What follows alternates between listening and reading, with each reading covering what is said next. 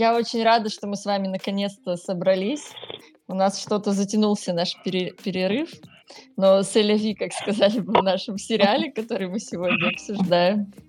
Мы с вами будем обсуждать Drops of God или Капли Бога, сериал Apple TV, про энологию, про вино. Очень красивый. Я еще летом вам писала, что очень хочу его посмотреть. Я захотела, как только вообще про него прочитала. Но у меня никак не складывалось. То я не могла Apple TV нормально подключить, то еще что-нибудь. Вот. И в итоге я его смотрела вот на этой неделе, в последний момент, как и Камила готовилась к конкурсу «Бегом-бегом», так и я смотрела этот сериал. Вот. Ну, мне кажется, в нем достаточно неторопливое действие, но при этом его смотреть удивительно приятно. Но для меня это было ощущение, как, не знаю, похода в дорогой ресторан, где все красивое, красивые люди, красивые вещи, это вино. Вот. И лично я в вине вообще не разбираюсь, и после этого сериала мне стало жалко, и как-то захотелось нырнуть во всю эту тему. И мне кажется, на многих эта история производит такой эффект. Вот расскажете потом, как у вас. Вот, и мне очень понравилась как бы мультикультурность этого сериала, то, что он на 3 языках, и то, что действие происходит, да, то в Японии, то во французских виноградниках, то в Италии, и это все здорово, и ну, такое редко увидишь. То есть он прям реально дорогой и крутой. Вот, но в плане сюжета я просто думала, пыталась заранее предугадать, к чему там могут быть какие-то вопросики. Мне не кажется он сложным, достаточно такой простой, по-сказочному завершился, там каждому, да, каждой твари по паре, да, у всех все хорошо. Вот, но в итоге очень такое послевкусие от него приятное. Вот, и я не знала, пока смотрела сериал, что он снят по японской манге, и меня это тоже так удивило. Причем в оригинале было что-то там сколько-то, 44, что ли, тома. 79. Вот. О, да, даже так, 79, я не могу понять. Да, манга там очень большая. Вот. Ты смотрел, я так понимаю, с субтитрами, там просто в конце каждой серии же это было прям на весь экран флешка, что типа по манге сделано. Или там, я так понимаю, это субтитрами не переводилось? Слушай, я не знаю, я смотрела, да, в оригинале с субтитрами, может, я как-то это проигнорила, да, потому что там было много текста все время. Да, просто я посмотрел в многоголосом переводе, там прям после каждой серии они говорили, что там типа сделано по манге. Я, кстати, потом после просмотра посмотрел, оказывается, дораму сняли в 2009, кажется, году. Японцы, есть низкобюджетная тоже «Капли Бога». Божественные капли там я нашел в ВК. Вот, сериал, там 9, по-моему, серий, и там немножечко, чуть-чуть отличается сюжет. Я так подозреваю, что и в самой манге тоже. Ты посмотрел? Дораму? Не, я посмотрел, я 15 минут первой серии посмотрел, и... Я думал, Антон так готовится к подкасту, что смог посмотреть еще дораму. Нет, там на самом деле были свои прикольные моменты в эти первые 15 минут, вот, как бы, но в целом, конечно, ну там прям видно, что очень низкий бюджет у всего этого, то есть снято это вот примерно уровень сериалов, которые днем идут на Первом канале, то есть когда вообще не вкладывают деньгами, ну, короче, вот эти вот дневные сериалы, в которых очень низкий бюджет, вот там вот примерно так же это все выглядело, и по качеству картинки, и по звуку, и игра актеров, естественно, вот. И там соревнуются 2 парня, и там все японцы. И, то есть там как бы отец этот какой-то там типа очень крутой японский, тот тоже там типа вот это вот. Ну, это как в манге, получается. Энолог. В манге, потому что тоже, насколько я так смотрел, ну, читал описание, там тоже был как раз отец, и у него был сын. То есть сын и ну, вот... Парень. Парень, отец у него главный был герой. сын, да, а мать у него умерла, и там начинается он буквально с того, что, типа, отец приходит каждый год, я так понял, на могилу матери, оставляет бутылку вина, сын приходит, типа, говорит, какого черта ты приносишь свое вино, я ненавижу вино, там, типа, она вообще не любила вино, она любила цветы, вот я принес цветы, пошел вон. То есть там, типа, вот такие у них отношения в этой дораме. Но я так думаю, что в манге там приблизительно так же. Так, давайте все-таки скажите, Антон, если уж ты начал, расскажи ты, как тебе высокобюджетный сериал, а не дорама. Я, честно говоря, с утра хотел его прям ругать. Сейчас я что-то за день настолько подустал и как-то мне надоело думать про этот сериал. Вот. У него действительно очень клевая атмосфера, как бы здесь с этим не поспоришь. У них... Это, кстати, вот мысли, которые у меня были, что это, наверное, первая высокобюджетная дорама, снятая с европейскими актерами. Мне почему-то показалось, что... я не очень много смотрел дорам, я смотрел там какие-то моменты, но ощущение было местами, я не знаю, это сложно передать, объяснить, но вот ощущение, что ты как будто бы местами прям очень похожи, то ли сюжетными ходами, то ли еще чем-то похоже было на дораму. Вот. Ну и атмосфера, да, у него действительно клевая атмосфера, вот, но на самом деле, как бы, если уж прям не врать, мне как бы действительно меня он захватил, наверное, первые на серии 2-3. Вот. После того, как начала показываться эта история с флешбеком из прошлого, я такой, не-не-не, пожалуйста, только не в эту сторону. И он начинает двигаться в эту сторону. Я такой, да ёб твою мать. Простите за мат, но... Короче, вот когда ты понимаешь, что сейчас тебе будут объяснять, что на самом деле Исей — это сын Легера, внебрачный и все такое, мне прям, стало прям скучновато от этого. Даже немного обидно. Вот. До этого у меня был момент, когда мне стало немного обидно, когда, по сути, нам объявили суперспособность главной героини, а потом, там у нас есть такие правила, что если есть супергерой, у него есть суперспособности, есть суперслабости. Вот у нее отняли эту суперслабость и оставили суперспособности. Я такой, а зачем было делать это все? Ну вот, кстати, да, это как-то очень резко у нее произошло, что она вдруг Да, стала... почему вы так резко сделали? Я такой, можно же было как круто из этого выжимать. Зачем? Смешной момент, на самом деле, был, когда она выпила этот бокал вина и сказала, о боже, как же вкусно, как бы это было прям красиво, миленько, смешно. Вот, но было просто обидно, что они очень рано это сделали. То есть, по-хорошему, такие вещи должны делаться либо в 7 серии, там, типа, либо где-то в начале 8, то есть, прям под самый конец. Они это сделали нам чуть ли не, по-моему, в конце 2. Вот. Короче, я был... Да, я был вот этим слегка разочарован, но не так, чтобы, типа, прям вообще кошмар.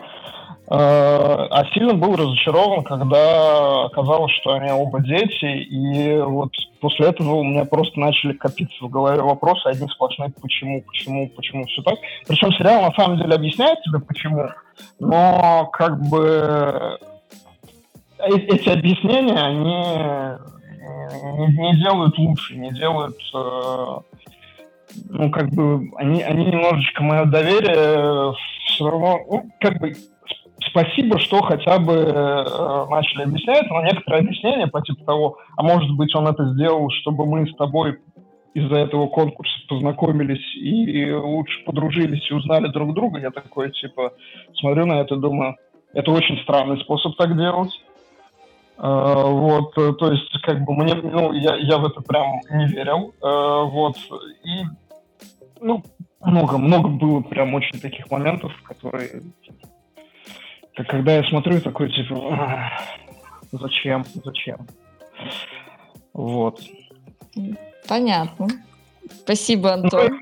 Да, и это самое, концовка, на самом деле... Ну, это ладно, это уже, на самом деле, уже потом обсудим. Да, Да, давайте про давайте концовку потом. попозже, про впечатление. Кто следующий? Ну, давайте я скажу. Ну, давай, Маш. Я смотрела вообще в оригинале на 3 языках. Мгм. Прокачала немножечко свой французский. А ты знаешь французский? Да. Круто. И, на самом деле, я получила очень большое удовольствие, потому что я сначала начала действительно смотреть в переводе, потом думаю, нет. И то, что ты не смотришь, то есть, когда ты смотришь на языке, мне просто понравилось то, что ты вообще полностью погружаешься, то есть ты пытаешься уловить, потому что японский ты, естественно, читаешь субтитры, Мгм. в общем, мне на самом деле сериал прям зашел. То ли он, бывает под настроение, что ли, попал. И я его вообще, вот по поводу дорамы, я от вас это первый раз услышала, то, что это по манге, я тоже как-то я, видимо, субтитры в конце не читаю. И мне он вообще как-то зашел. Во-первых, я думаю, надо, что ли, прям начинаешь думать, что надо закончить курсы сомелье, и вообще там, оказывается, в каждом вине столько вообще, учитывая, что я вообще практически не пью алкоголь, не люблю. Мгм. Но вот это там запахи, там и как то что-то ты угадываешь, и захотелось сразу открыть какую-нибудь бутылочку вина, красного, белого, там начать угадывать. Мне вот прям зашел. И второе, почему он мне зашел, про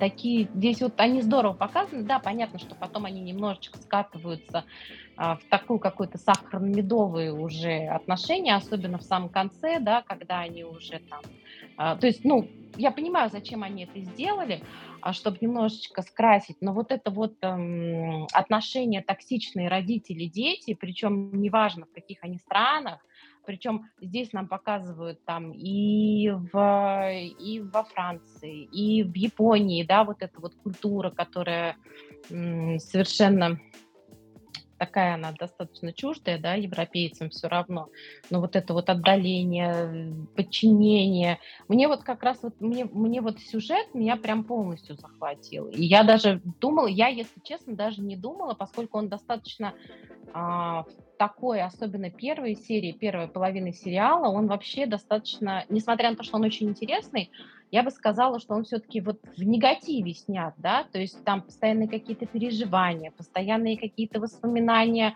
негативные. Пытки вином. Да, то есть, понимаешь, он вот снят, в общем, негатив. И я даже и не думала практически, хотя потом у меня в конце уже закралась мысль, то, что пожалуй, будет такой, хэппи-энд. Но сначала мне даже не казалось, что по съемкам и по манере подачи вообще вот всего сюжета, что может быть какой-то положительный конец. Ну, в общем, я говорю, мне понравился сериал, у меня к нему особенно претензий нет. Вот я говорю, единственное, что вот такая претензия, но это тоже, наверное, как Антон говорит, что концовку чуть-чуть попозже, может, обсудим, что вот прямо она такая получилась, сахарно-медовая вот эта вот концовка, что всем хорошо, и все примирились, все нашли друг друга, но мне интересно было, я говорю, мне прям интересно от первой серии до последней, я прям вот с удовольствием посмотрела. Особенно мне понравились вот эти серии, даже не особенно вот эти вот флешбеки, да, когда они вино разбирали. Вот прям вот действительно там очень можно много подчеркнуть. Я даже своему приятелю посоветовала, который вином увлечен, да, он много в нем понимает, я прям смотрела, говорю, слушай, смотри, интересно твое мнение потом.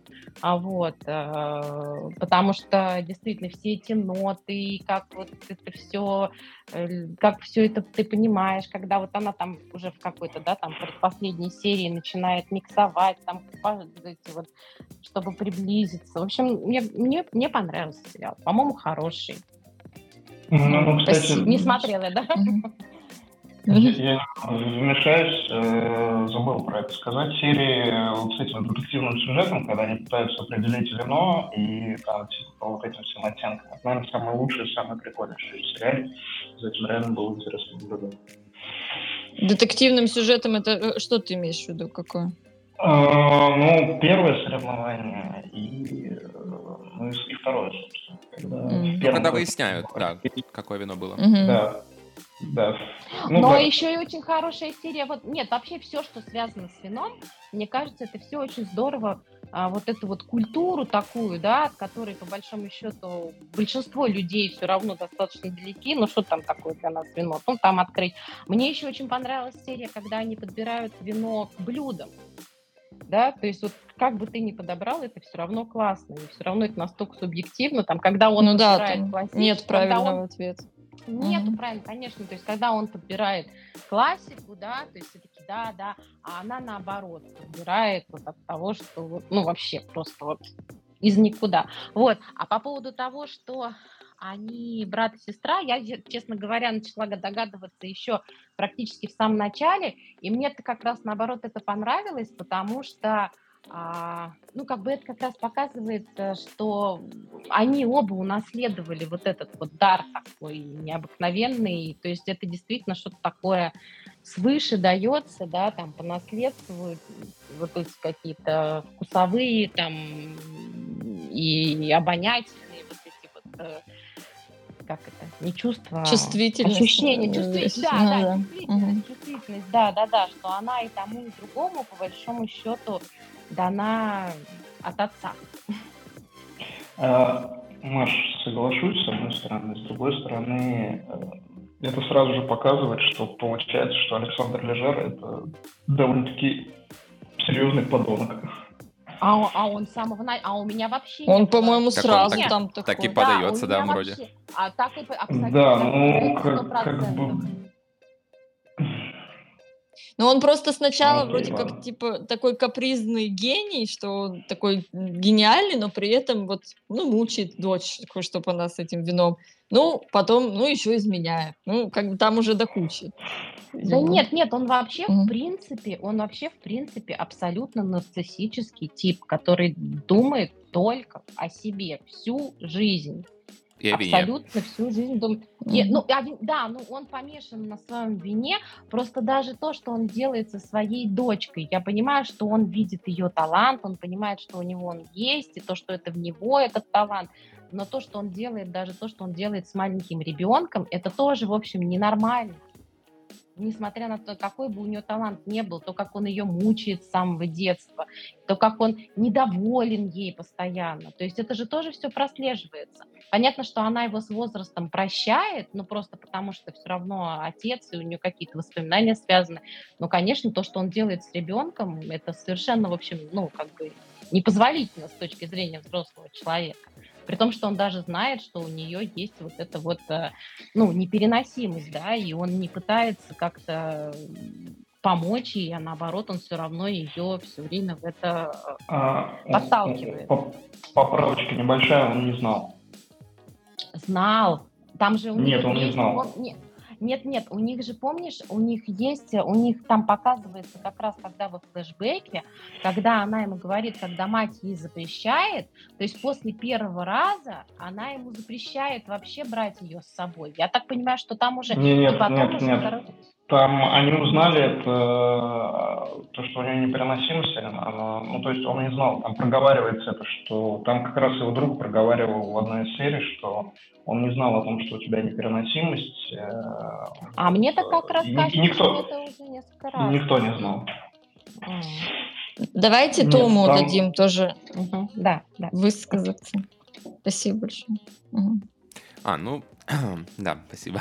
Собственно, сериал, мне кажется, очень символичный тем, что, во-первых, мангу оригинально написали тоже брат и сестра. Вот, и то есть сериал про брата и сестру как раз написали тоже брат и сестра, причем, послушав ваши отзывы, я понимаю, что авторы, наверное, попали прямо вот на 100%, и авторы сериала, и авторы манги, потому что они как раз такие винные энтузиасты, можно сказать, которые как раз целью этой, оригинального произведения манги ставили посвятить людей в культуру вина, то есть они так попытались очень поэтично описать как раз винную культуру, чтобы заинтересовать людей. То есть в этом изначально цель, в принципе, стояла, и эту цель, кстати, они очень успешно выполнили. То есть я прямо очень сильно, даже, можно сказать, удивился, наверное, тому, что там вина, которые, ну, вот упоминаются, собственно, в манге, но в сериале тоже, они очень высоко котируются. То есть это прямо они такую рекламу сделали этим винам, и там какой-то один там из примеров был, что я читал, что там вино, которое стоило 15 там, евро, вдруг стало стоить 150 евро, и там увеличились продажи там несколько раз. То есть они действительно повлияли, это не просто там for fun, условно говоря, произведение написано, а это действительно люди, которые в этой теме, они сами такие винные эксперты, и они написали про то, что им нравится. То есть да, тут действительно, опираясь на какие-то факты, ну, понятное дело, тут очень много приукрас, опять же, но вот я, наверное, с сериалом с этим разобрался после первой серии, да, когда я понял, что это сериал по манге, вот, и понял, что к нему не стоит каких-то предъявлять там высоких стандартов логики, потому что, ну, манга есть манга. Я, в принципе, понимаю, что это такое, и понимаю, что, да, там много будет всяких, опять же, приукрашивания каких-то ситуаций, какие-то моменты могут быть не совсем логические, как, например, тот же финал, он такой, да, очень, ну, короче, да, есть вопрос, обсудим это дальше. Вот, но лично мне, как человеку, проживающему в самом винном регионе Германии, мне сериал понравился, да, то есть первая серия так, как бы, так двояко была, а потом, да, втянулся, и в итоге, да, наверное, там за пару дней буквально залпом посмотрел его, прямо все очень круто было. Вот атмосфера вот эта очень передана, круто, вообще винные культуры все, мне кажется, то, что про, ну, да, все, что про вино касается, тут это, наверное, лучшая часть сериала, как раз очень интересно, да, слушать, как сравниваются разные сорта, да, собственно, локации, которые показываются в сериале, вот, и очень понравилось как раз то, что сериал снят на 3 языках, да, то, что Маша говорила, я тоже смотрел в оригинале, вот, и классно, что не стали всех, как обычно это делать, на английский язык транслировать, ну, то есть, что все актеры разговаривают на английском языке, и мы якобы должны представлять в голове, что вот это вот француз, это японец, а это кто-то еще. Вот, тут как бы поступили очень оригинально, я, ну, не знаю, даже такого нигде особо не помню, чтобы это вот прямо так сериал был на нескольких языках, по-моему, это было вот как раз использовалось 1984, да, сериал, там тоже было, да, разговаривали на нескольких языках и были субтитры в определенные моменты. Там чувствовалось, что такая многонациональная команда актеров. И там тоже было специально сделано. Тут это, конечно, совсем на другом уровне выполнено. Мне прямо это такая даже уникальная фишечка сериала. Мне прямо очень понравилось это. То есть создает тоже такую атмосферу, что ты понимаешь, что люди с абсолютно разным бэкграундом, то есть что у нас есть и японец, и француженка, и что у них абсолютно они с разных концов земли, можно сказать, и по-разному воспринимают мир, и при этом, да, они находят что-то общее, и при этом они еще и брат и сестра. Это, конечно, ну, это не то, что неожиданно было, нет, мне кажется, ну, вот как раз вот этот, то, что они это раскрывают, они очень долго это раскрывают, и уже давно понятно, да, что это так, а они к этому подводят, как будто вот, типа уже, да когда уже вы скажете, что это так, потому что уже всем понятно, там просто, не знаю, как-то они затянуто так это даже делают. Вот. А по поводу того, что слабость убирают слишком рано, мне кажется, я с этим не согласен, потому что, мне кажется, сериал про вино и то, что героиня как раз не может, главная героиня, пробовать вино, это было бы довольно странно, если бы на 7 серии вдруг у него появилась возможность пробовать вино, а весь сериал, получается, про вино у нас был, она не могла ничего пробовать, то, ну, это, не знаю, половина фишки как будто сериала просто исчезает, потому что, например, очень большое внимание уделяется также чертогам вот этого разума, который как будто в Шерлок Холмсе мне очень напомнило, когда главная героиня, как раз Камила, гуляет по своим вот этим чертогам, и очень так показано классно, что она там ищет вот эти вкусы знакомые. Мне прям вот это очень понравилось. Визуализация, мне кажется, она как нельзя лучше показывает вот как раз вот этот разницу вкусов вина, что это не просто там белое и красное есть, условно говоря, а что там тысяча этих полочек с разными вкусами, да, и что это очень четко можно подобрать. Вот, это прямо, конечно, да, очень классно, мне кажется, показали авторы сериала. Вот, и да, поскольку сериал про вино, то мне кажется, что очень, очень даже правильно все сделали, что как раз, собственно, убрали вот это вот такой минус главной героини довольно рано. Я, кстати, не помню, в какой серии точно было, но мне это вообще никаких вопросов не вызвало. Про то, что заставляет ли сериал пить больше вина, я могу сказать, что точно заставляет, потому что, да, я себя ловил на мысли, во время что... просмотра? Да, пил прямо во время просмотра, то есть наливал себе бокальчик и как раз наслаждался действием на экране, потому что... Иммерсивный опыт. По-другому просто это, да, это, мне кажется, невозможно смотреть, вот... Потому что сериал очень такой, да, побуждающий к действию, такая даже пропаганда легкая, мне кажется, алкоголя. Вот. Ну, а так, в принципе, да, как-то так. Все О, понравилось. Оксана, привет. привет. Привет. Да, привет. Антон хочет сказать что-то, извини, Антон. Да, прошу прощения, я хотел немного возразить. У меня тогда возникает вопрос по поводу «Рану убрали». А зачем тогда было это вообще вводить? Первое. И второе, мне кажется... Показать ее травму. Ну да, это же Она проработка травмы была. Мне кажется, это можно было сделать... Мне было бы прикольнее, мне было бы интереснее, если бы у нас был бы герой, который не может пить вина, но при этом очень круто определяет вину. Вот это было бы прям клево. Ну, это просто фантастика уже, понимаешь, Антон? То есть как ты можешь... Ну, типа тут...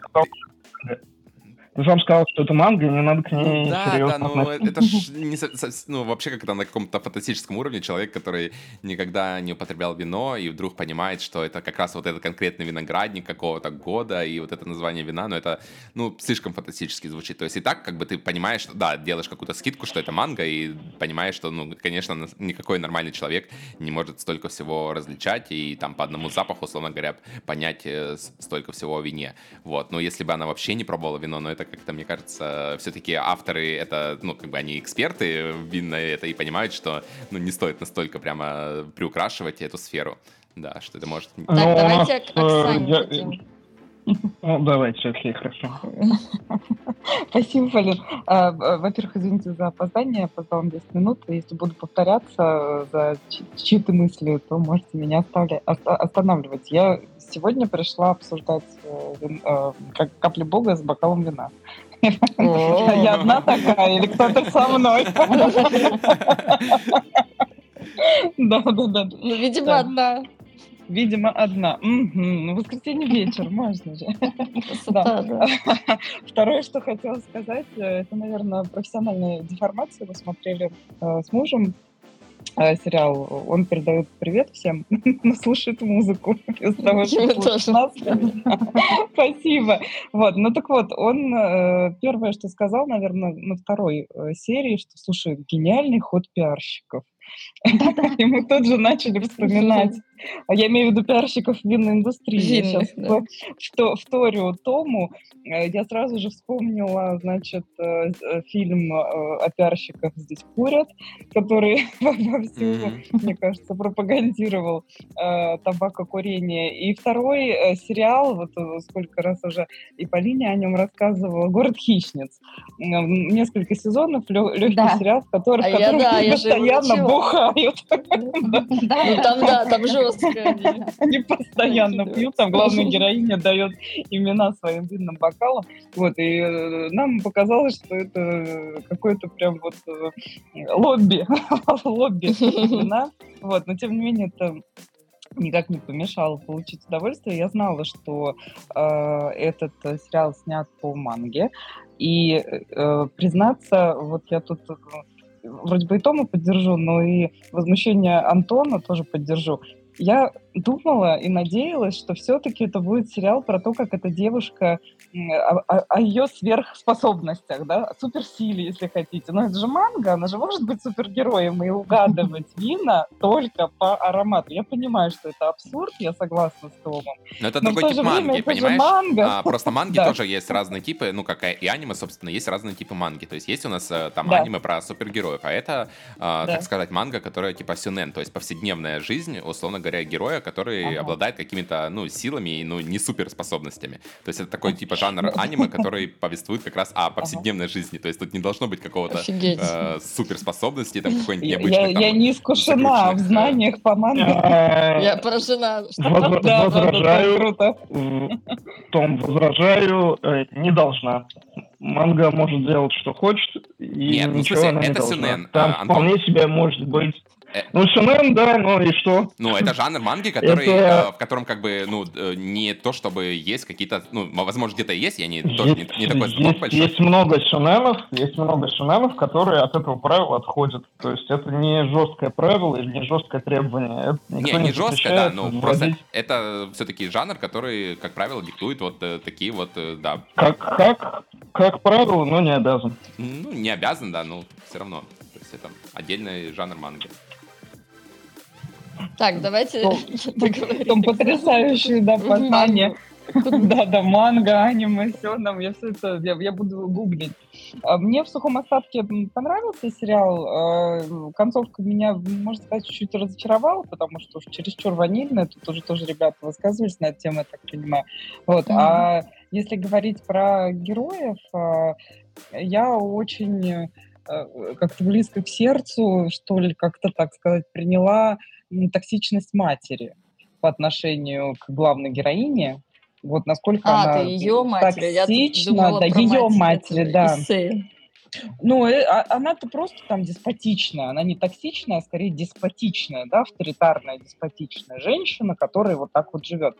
А вот у главной героини мать прям вот токсик. И вот это вот ее письмо от имени дочери отцу, где она там пишет, что я тебя ненавижу. И вот это вот я лучше знаю, как ты себя чувствуешь. Вот это вот сразу там звонить каждый вечер, как только она уехала. Там уже взрослые девицы, уже там давно пора сепарироваться. И кажется, что девица сепарировалась от матери, а вот мать ее отпускать вообще никак не хочет. И меня такие отношения возмущают до глубины души. Вот. И единственное, что я не поняла, может быть, вы поняли, может быть, я прослушала, просмотрела, а мать знала об измене своего мужа и о том, что у мужа есть второй ребенок, ровесник дочери, или не знала? Я так понимаю, что там нет. Нет, я так понимаю, что там, как бы это не проговаривается в итоге, но то есть именно причина их развода не проговаривается. Но я так понимаю, что причина их развода, в общем, то, что он нарцисс, и то, что он вообще никого не то, что я думала, что он над девкой издевался. Свое вино. Вот. Ну, и это тоже, но я имею в виду, что там не проговаривается. Я так понимаю, да, она не знала ни об измене, ни о чем. То есть это... И он же тоже тогда вроде как догадался, да, но так до конца не был уверен, да? Они это, я так понимаю, и не проговорили никогда. Ага. Ну, в общем, вот эта вот токсичная матушка меня прям бесила всю дорогу, и я пыталась найти какое-то оправдание ее вот этому вот поведению, абьюзивному даже, можно сказать, и думала, может быть, она знает, что вот отец так изменил, и у него там другой ребенок, и она поэтому ему так жестко мстит. Вот, но нет. В общем, как-то так она прям бесила меня. Вот, это вот если про ярких героев. Остальные мне не так, чтобы очень сильно запомнились, какими-то яркими своими воплощениями. Вот, так классическая форма, вот этот предатель в лице Луки, вполне себе ожидаемый, мне кажется, поворот. А вот для меня это, кстати, был неожиданный поворот, когда он вдруг был хорошим, и тут резко он ей это все говорит, и по щелчку становится адским злодеем. Я тоже не ожидал. Полин, поддерживаю, но здесь у меня другие ощущения были. Не то, что не ожидал. Я такой думаю, нафига ты это сделал, чувак? Ты же мог все... Ну да, очень резко. Он мог все на тормозах очень легко спустить. То есть, условно, она же только первый раз отказалась. Можно было еще попробовать как-то. А он как-то прям дал психа, включил. Деньги, все деньги. Ну да, нам это уже... слишком много уже... Конечно, это все деньги, и я так понимаю, просто, мне кажется, это действительно было очень неожиданно, для меня это было очень неожиданно, но с другой стороны, когда вот начинаешь думать, что понимаешь, что Лежер, он сам был, в общем, токсиком и нарциссом, и, наверное, такими же приблизительно себя людьми и окружал, и вокруг него они такие крутились, понимаешь, ему было вообще пофигу.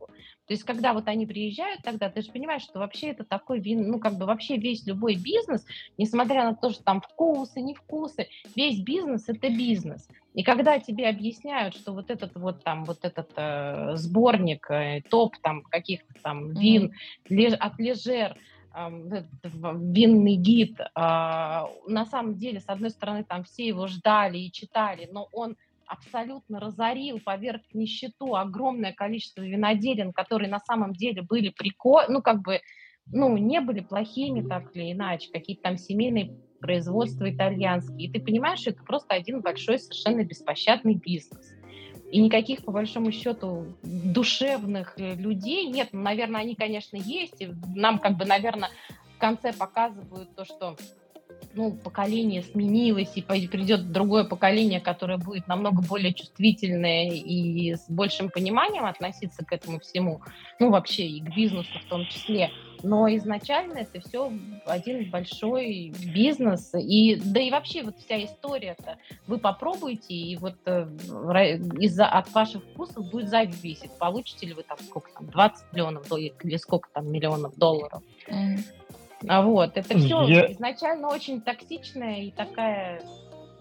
Я немножко поправочку хочу сказать. Я не думаю, что нарциссы будут себя окружать нарциссами, потому что они, скорее всего, ненавидят сами нарциссов, они, скорее всего, будут окружать прихлебателями. Вот. В силу природы нарциссов. Нет, я имею в виду, я думаю, что там... токсичными людьми. Вообще токсичными. То есть, они все там такие, все ненормальные. Смотри, немножечко не укладывается это в эту логику, потому что я забыл, кстати, как зовут вот этого владельца винодельни во Франции, вот у которого сын. Я тоже не помню имя. Отец сама. Да, он же нормальный мужик. Вот, это во-первых. Он просто угрюмый, но хороший. Да. Он абсолютно нормальный.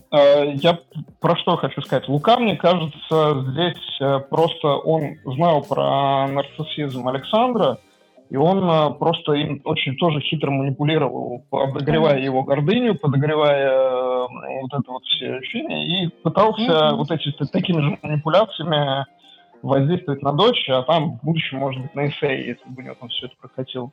Вот. Но у него не прокатило. Кстати, это на самом деле обидная немножко линия, потому что это действительно интересный вопрос.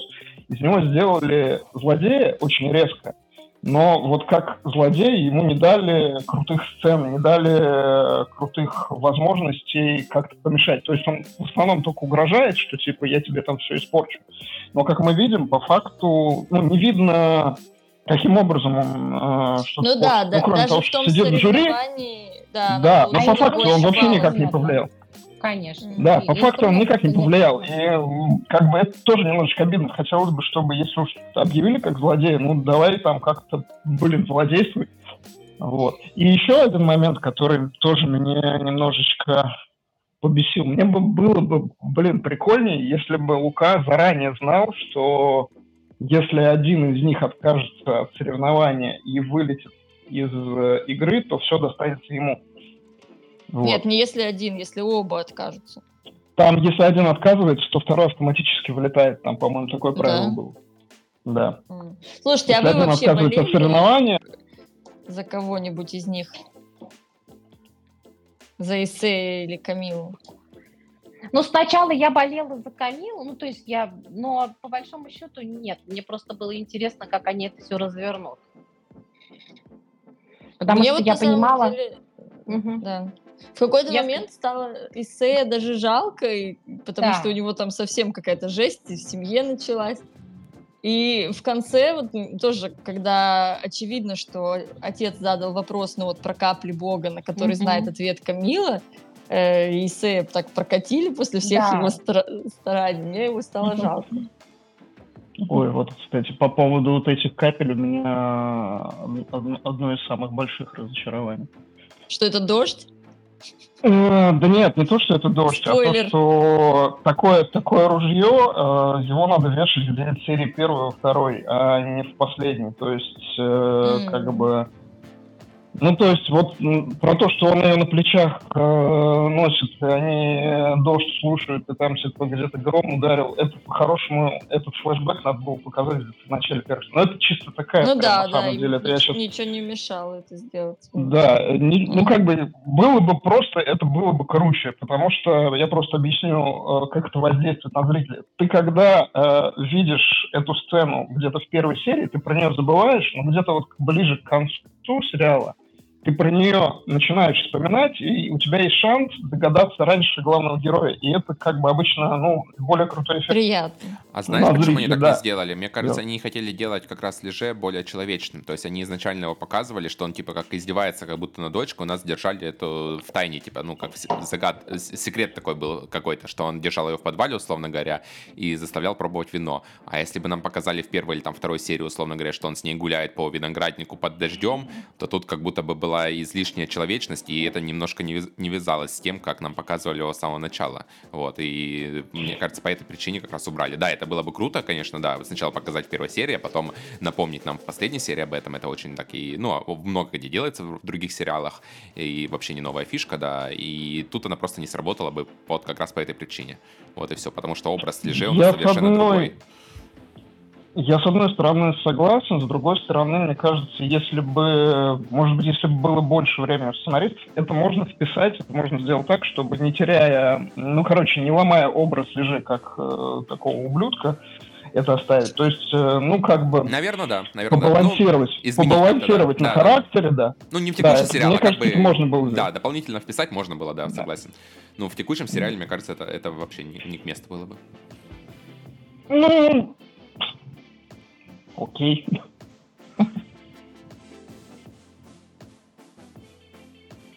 Мне кажется, там еще очень здорово показано различие темпераментов японцев и французов, и этому тоже уделяется очень много внимания.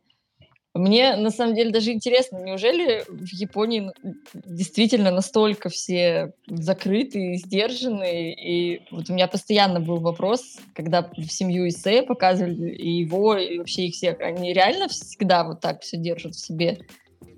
У Исэя очень консервативная семья, там на этом акцент делается несколько раз. Там прикол в том, что когда мы видим журналистку, вот эту вот любовный интерес Исэя, когда мы видим...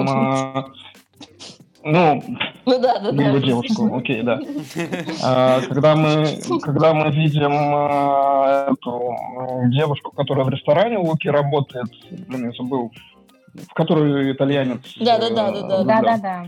Да, они же, вполне себе темпераментные. И там даже, на самом деле, охеренная сцена есть, что, это все стереотипы. Когда она поцеловала этого итальянца, да, это все стереотипы она. А у Исэя прям реально жесткая консервативная семья японская. И такие, я так думаю, что еще существуют вполне себе. Вот именно когда у тебя очень длинный род, такой у тебя там, мегакорпорации со 100-200-летней историей, там, с 300-летней историей, то вполне себе это такое возможно. Да, мне кажется, что здесь они тоже показывают изменения, но здесь все равно нам показывают, да, как бы прошлое поколение родителей и поколение детей, которые все равно, они все отличаются от своих родителей. И вот здесь вот это мне тоже понравилось, то, что старшее поколение, оно все равно показывается как... я не могу сказать, как отрицательное, но вся молодежь, она вся уже про другое совершенно. И что во Франции, что в Италии, что в Японии.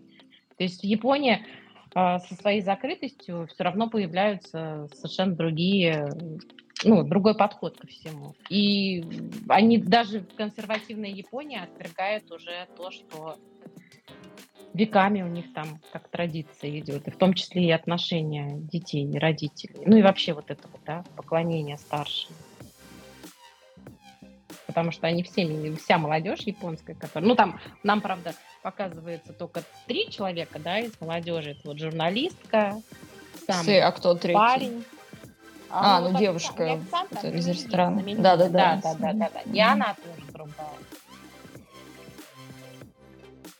То есть, мне кажется, не знаю, была ли это цель такая показать, но мне кажется, что... я это, во всяком случае, увидела. Именно в смысле разные поколения? Да, разные поколения с разными подходами. Давайте тогда про концовку поговорим. Что бы хотелось кому изменить, что не понравилось. Я, например... давай. Да, я сразу скажу, что здесь на самом деле мои душные докапывали. Весь этот финал с тем, что типа моя коллекция неделима, и потом они говорят, что типа слушай, давай через суд докажем, что ты был его сыном, потом типа он звонит матери, там типа говорит, что типа я решил отказаться от соревнований, типа у меня была возможность через суд доказать, что типа я его сын, но этого делать не буду, не из-за тебя, а из-за того, что не хочу быть его сыном. У меня было ощущение драмы на пустом месте, просто потому, что произошла очень логичная штука. Она причем произошла именно в сериале. Я причем вот до этого еще думал, что типа что вам мешает одному забрать все. Ну, то есть вы знаете, что у брата с сестрой, у вас хорошие отношения. Вы можете забрать всю эту коллекцию, продать ее на аукционе и разделить бабки пополам. Просто там типа либо там подарить. Ну, то есть как бы тот, кто забрал вино, тот просто подарит. И они, По собственно, факту так то, делают. что и Но они... происходит, да. Так и происходит, Да, по факту так происходит. Но они просто почему-то решили на этом сделать какой-то акцент, что типа ты через суд докажешь, зачем это все как бы было. То есть, как бы, мне показалось это вот, как будто лишний момент, просто показать характер. Еще раз захотелось эссе, вот, еще раз уколоть его мать. Вот. Какой-то надуманный, да. Я вот с Антоном согласна, какая-то надуманная драма. Конфликт, да, это вообще даже не конфликт, это вообще не драма, то есть там не было проблем, то есть они уже все поняли, они уже знают, что они брат с сестрой, они знают, что типа у них хорошие отношения, они не враги между собой, они в принципе понимают, что справедливо было бы поделить все это, и все равно вот эта вот фигня, что типа коллекция достанется только одному, да нет, как бы в любом случае. Кто помешает ее разделить? Ты уже умер, все. Да. Какой-то вот просто что? Нельзя делить. Вот у меня слишком сладко. Вот, кстати, здесь я не знаю, мне показалось, что типа он весь сериал такой, и как бы то, что очень сладкое, оно мне показалось здесь как раз органично в этом смысле. То есть как что будто сладкое? Вот сейчас говорим в течение записи очень много говорили, что типа очень какая-то сладкая концовка, очень какая-то чересчур радостная. Мне кажется, он как бы весь сериал такой. И то, что концовка такая, оно как бы, странно было бы, если кто-то один из них другого зарезал, как в какой-нибудь «Игре престолов». Я бы, конечно, поаплодировал в этот момент, но у меня бы вопросы большие.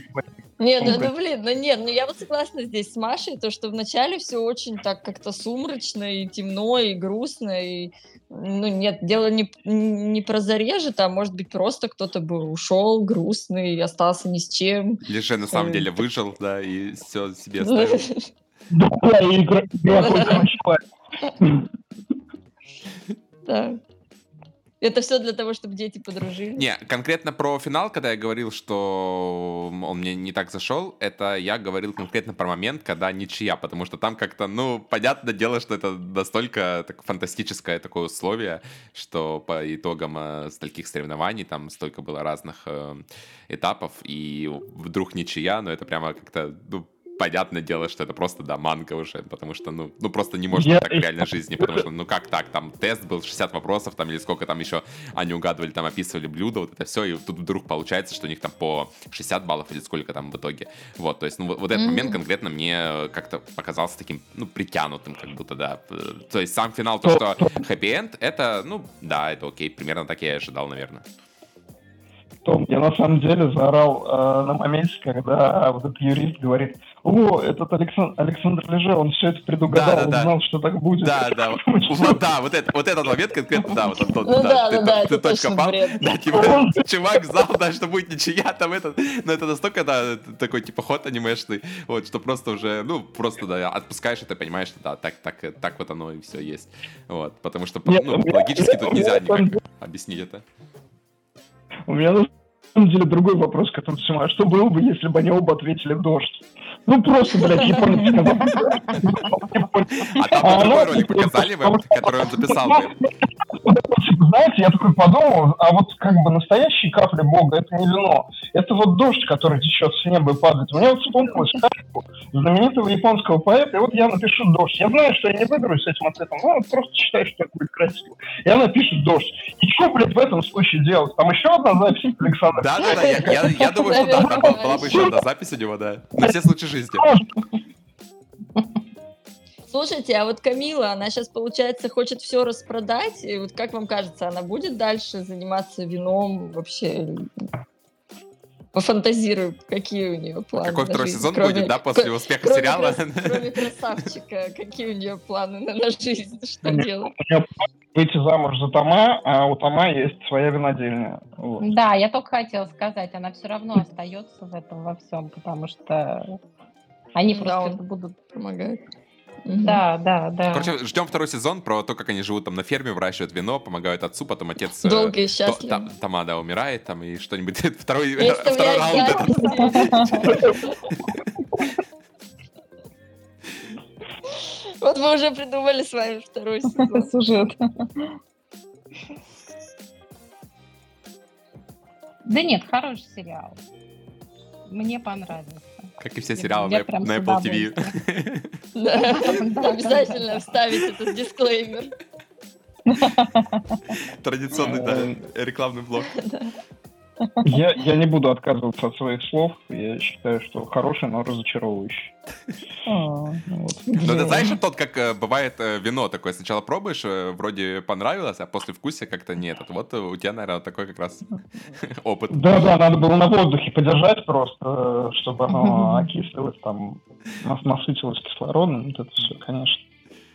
Ну, как я понимаю, вина захотелось всем после этого попробовать, научиться разбираться. Мне нет. Блин, Антон. Мне нет, я уже разбираюсь, да? У тебя прям протест. Так может в этом и проблема, Антон, что ты просто вино не приемлешь как алкоголь? У тебя... Не, почему приемлю? Приемлю. То есть если бы про пивоваров было... Да, заменить то же самое на пиво, как они там хмель нюхают. Не пивовар. Я сейчас, на самом деле, увлекся, я начал делать настойки у себя дома. Вот. На водке. Вот. Так что, если будет сериал про чуваков, которые настойки делают, вот, вы зовите. Ну, это российская адаптация, может быть. И там все очень плохо, да, закончится. Ну да, более трушно. Один Никто сопьется, не другой пожалеет. Сериал Дмитрия Быкова по манге. Да. Был челлендж, в итоге один участник спился, а другой отравился, и все.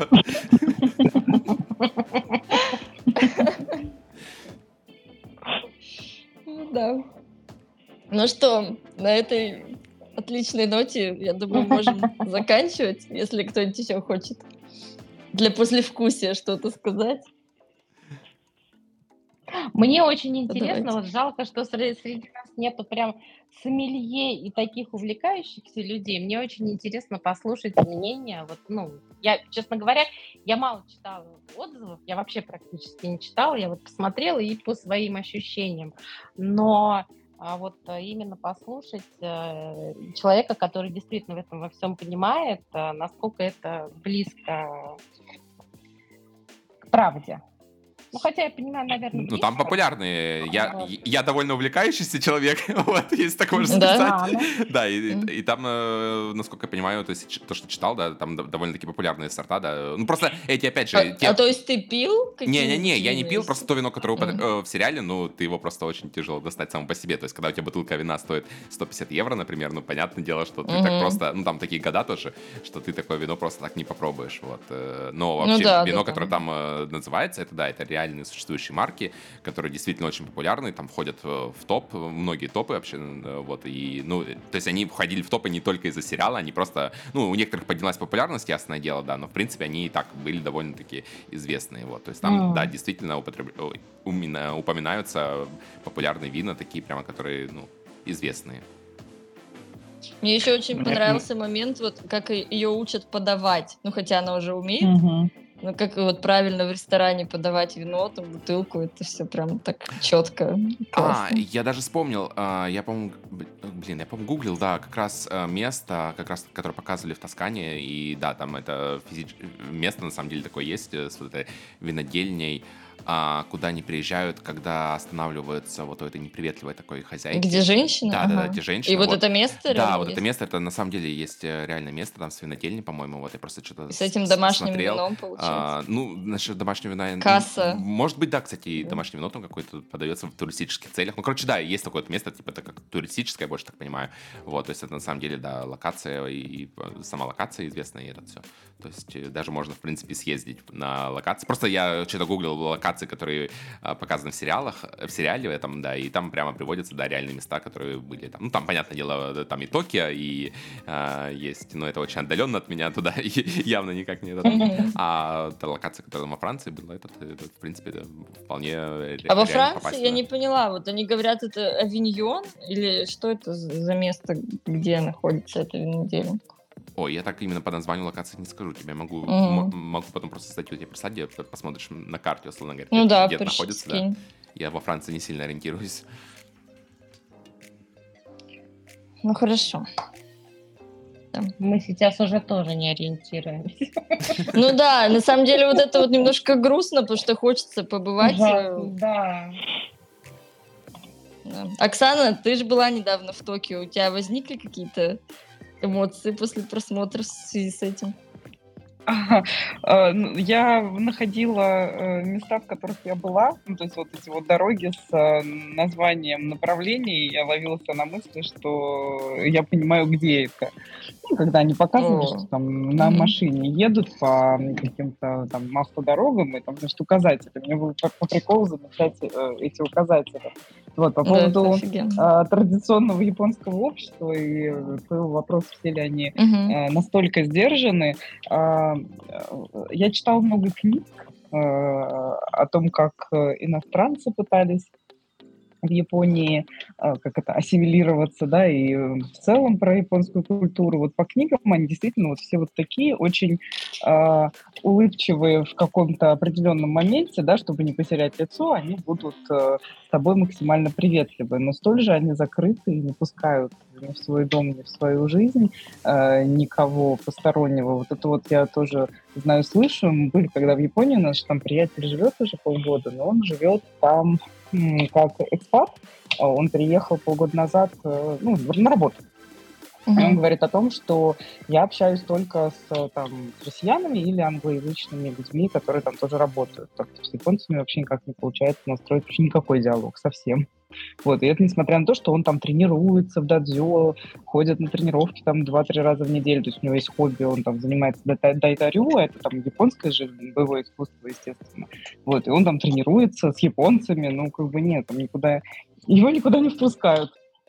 Вот, я так Да. понимаю, что это, да, такая национальная черта их О, ментальности, да. да.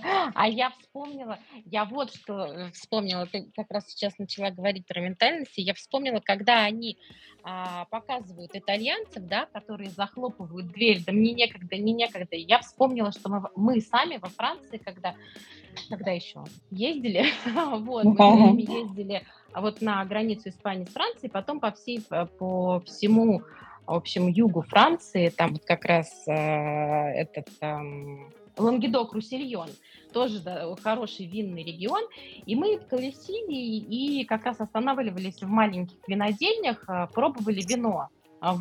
Пробовали, покупали.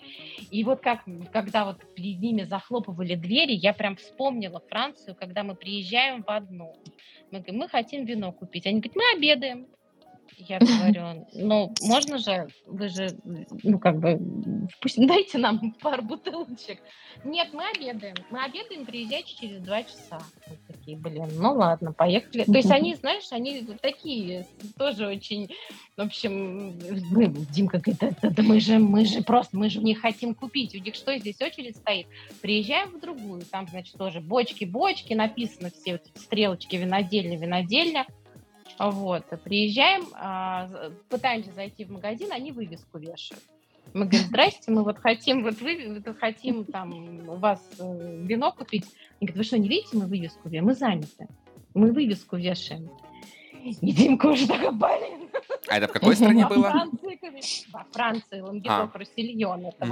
вот там, где Каркасон, вот эти вот этот вот. И Димка говорит, да что ж такое-то во Франции невозможно. Что же мы пойдем сейчас в супермаркет покупать? И вот мы вот колесили, и мы вот у нас обед. Здесь мы не можем, мы там у нас учет, знаешь, еще до всего, то есть это было там, как это, 19-й год был.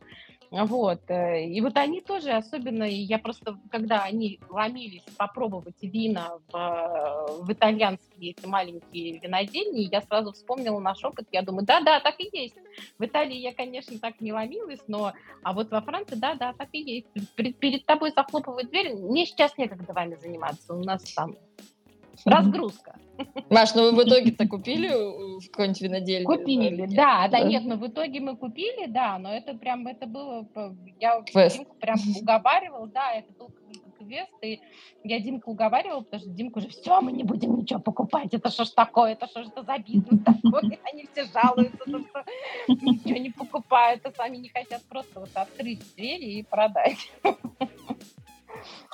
Так что, в общем, Вообще, да, мне кажется, это очень напомнило. тяжелый бизнес, это скорее для души, мне кажется, люди занимаются, чем для денег. Там, чтобы это приносило какую-то прибыль, мне кажется, туда столько надо вложить и вообще настолько, чтобы сошлись все эти карты, вот, потому что, это прямо очень тяжело. Вино — это жизнь, как говорят. Ну, да. Так же тяжело, как жизнь. Да. В общем, по винишку. Да. Ну что, спокойной ночи тогда всем. Спасибо, ребят, рад была Спасибо. пообщаться с вами. Очень, Да, я тоже была очень рада. Да. Давайте Классно посидели новый. наконец-то, да. Давайте в следующий раз Да, не через 5 лет, а Побыстрее, пораньше, да, побыстрее. что-нибудь выберем. Быстрее, да. Ладно, да. все. Давайте, всем Всё, пока. счастливо. Всем пока. Всем Пока. пока. Пока.